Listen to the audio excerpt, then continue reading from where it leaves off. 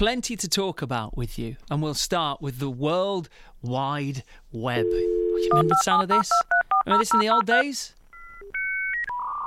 And it'll go on and on and on.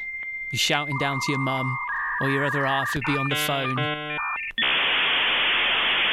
30 years ago, Tim Berners-Lee, who was then working at CERN, a research lab on the French-Swiss border, sent his boss a document labelled Information Management, a Proposal. The memo suggested a system with which physicists at the centre could share general information about accelerators and experiments. To me and you, that's the World Wide Web. I was looking around for ways in which the World Wide Web could be summed up. I read this from a website called Vox, and I think this does it perfectly, because it's not the internet, it's the World Wide Web. The internet already existed. The World Wide Web is a universally accepted way of accessing the internet. Look at it this way. If the internet is an invisible information superhighway, the web is a magic carpet that lets you travel along the highway, allowing you to comprehend everything you do and see along the way. So our question to you today, what has the internet ever done for you? How has it changed you? How has it changed your life?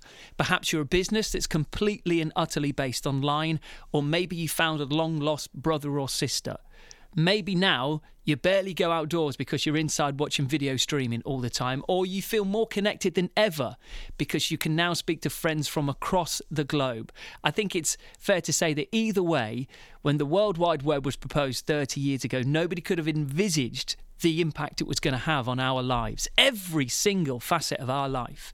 Not a day, not a probably hour goes by where most people aren't using the internet in some form or fashion, be it messaging, be it shopping, or be it using maps to get around. How has the internet changed your life? What has the internet ever done for you?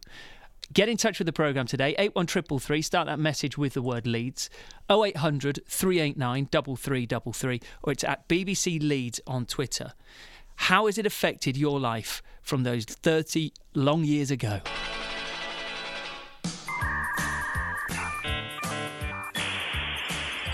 Imagine a world where every word ever written, every picture ever painted, and every film ever shot could be viewed instantly in your home via an information superhighway. We now have a World Wide Web page on the internet, so you can access the information yourself if you can get onto the World Wide Web. www.bbcnc.org.uk/BBC TV/Radio 1/P/Tong. The internet is open for business for everyone, young and old. Has the time now come to censor the world's greatest explosion of free speech? Or would that destroy one of the main and one of the great innovations of the late 20th century, which has only just begun to be seen? I think we're actually on the cusp of something exhilarating and terrifying. When you think then about Is there life on Mars? Yes, it's just landed here. The actual context and the state of content is going to be so different to anything that we can really envisage at the moment. The trouble with the web is that when it's busy, and it's very busy at this time of night, it can be very slow. But help is at hand. A new technology called broadband is going to mean super fast connection. And in a few years' time, what's called the third generation will finally give you broadband quality on your mobile phone. So, is it inevitable that we're all going to be using Facebook in the near future? Elizabeth Sellers confesses to being a Facebook addict. Can you just tell us what it is, first of all? Facebook is basically a communication tool. I think it's a website where you can add friends, create a profile. Twitter is what they're calling a microblog service. So it basically asks you the question, what are you doing right now? And you answer in 140 characters or less. Users will be able to download films instantly in broadcast quality. No more buffering. No more buffering. Imagine, well, it depends in which part of the country you live, because it still happens. But it's incredible, isn't it? How it does touch. It gets its little information superhighway tentacles into every part of our life, for good and bad. You know, we are now more aware of everything and anything that's happening in the world than we ever were, but at the same time we're exposed to more things than perhaps we never wanted to be. we can now learn a recipe within a second, or at the same time, we can be exposed to extremist information that perhaps we wouldn't have been subjected to. It's incredible to think how this has affected our lives, and I don't think anybody, Tim Berners-Lee or otherwise, could have ever foreseen or imagined just what a huge seminal impact that invention would have on the rest of the world. But how has it affected your life? Just let us know on the programme to be. What has the internet ever done for you? How does it affect you? How do you use it? What do you do with it? 81333, start that message with the word Leeds, or it's 0800 389 3333. Joining us on the programme is John Popham, who's a Huddersfield technology expert and I dare say a big fan of the internet. How are you, John? I'm fine, thanks, Johnny. Tell me, when the internet first came about 30 years ago, do you think that anybody could have foreseen the impact that it was about to have on the world? No, not at all. And even, I mean, you mentioned Tim Berners-Lee sending a paper to his boss. His boss wrote on the paper, nice idea, but a bit vague. So they didn't see it. And the thing was, Tim Berners-Lee was working at CERN, the big laboratory in Switzerland at the time, but he did the World Wide Web in his spare time. It wasn't a main project from them originally. It wasn't taken seriously. We now are probably in a world where there's no going back from the internet, I think it's probably fair to say. And there are very few elements of our life that isn't affected by the internet. I used a few examples earlier, from learning how to cook to navigating our way around to the way in which we message each other. The internet now is part of not just our culture, but it's part of the fabric of everyday life. Yeah, definitely. I mean, it's everywhere you go. And even if you think you're not using the internet, then most of the services you use these days are underpinned by the internet in some way or other. Even if you're listening to this on an FM radio, then there's lots of internet involved in what goes into putting together a radio program. So it's difficult to avoid, definitely, these days. Where do you think is next for the internet? Is it possible to try and second-guess things like this? Because, as we say, nobody could have envisaged when it first happened what it would lead to. Is it easier now? It's much more established to try and predict what is coming next.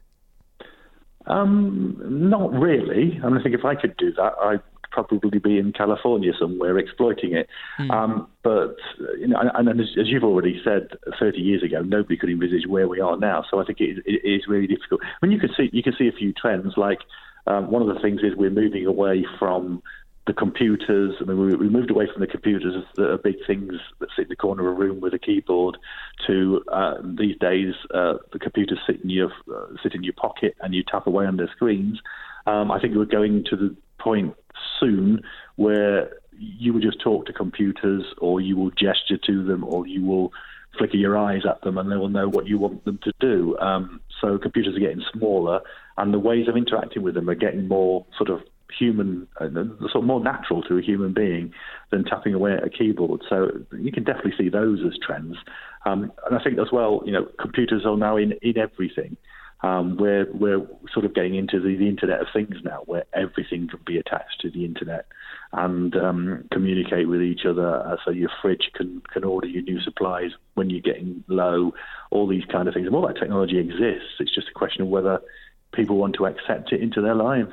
Yeah, I mean, it's incredible to think about the power of the internet, but probably most of it is still used just to watch cats doing stupid things on YouTube and things like that. I mean, there is always that balance, isn't there, between fun and frivolity and the seriousness of it. The way in which we can, as we say, be exposed to very extreme things, and people can be groomed online, and then you can, I don't know, watch your favourite comedian online. There is somehow, and probably will forever be, a way in which we wrestle with the balance of what the internet is there for.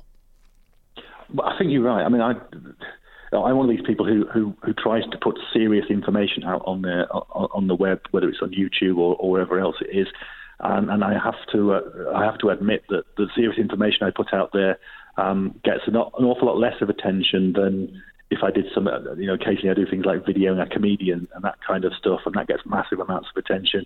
So, it's entertainment that people go to first on the internet. Hopefully they absorb a little bit of serious information along the way as well. But certainly it's the things that people have always looked for, the sort of the entertainment, the sharing of knowledge of how to do things, those kind of things. Those are the things that really take off in a big way. And apart from the videos of comedians, how would you say that the internet has changed your life, John? What has the internet ever done for you? Well, it changed my life.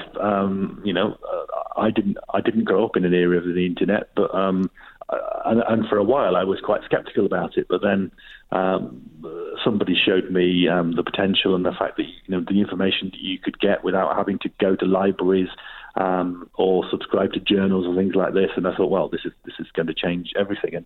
And from then on, I embraced it, and it sort of underpinned everything I do. And I've become an evangelist for the internet. Really, the work I do is very much about trying to evangelise the benefits for people's lives of using the internet, and to try to help people who don't necessarily benefit from it in all those ways now to embrace it and to use it for good. Because you mentioned there's quite a lot of publicity and information out there about people who are using it for not necessarily good things. I think it can make our lives better, and that's the side of the internet we need to embrace, really. John, thank you very much for your time. Appreciate that. That's okay. Okay, take care. That's John Popham there, who's a technology expert based in Huddersfield. How's the internet changed your life? What does the internet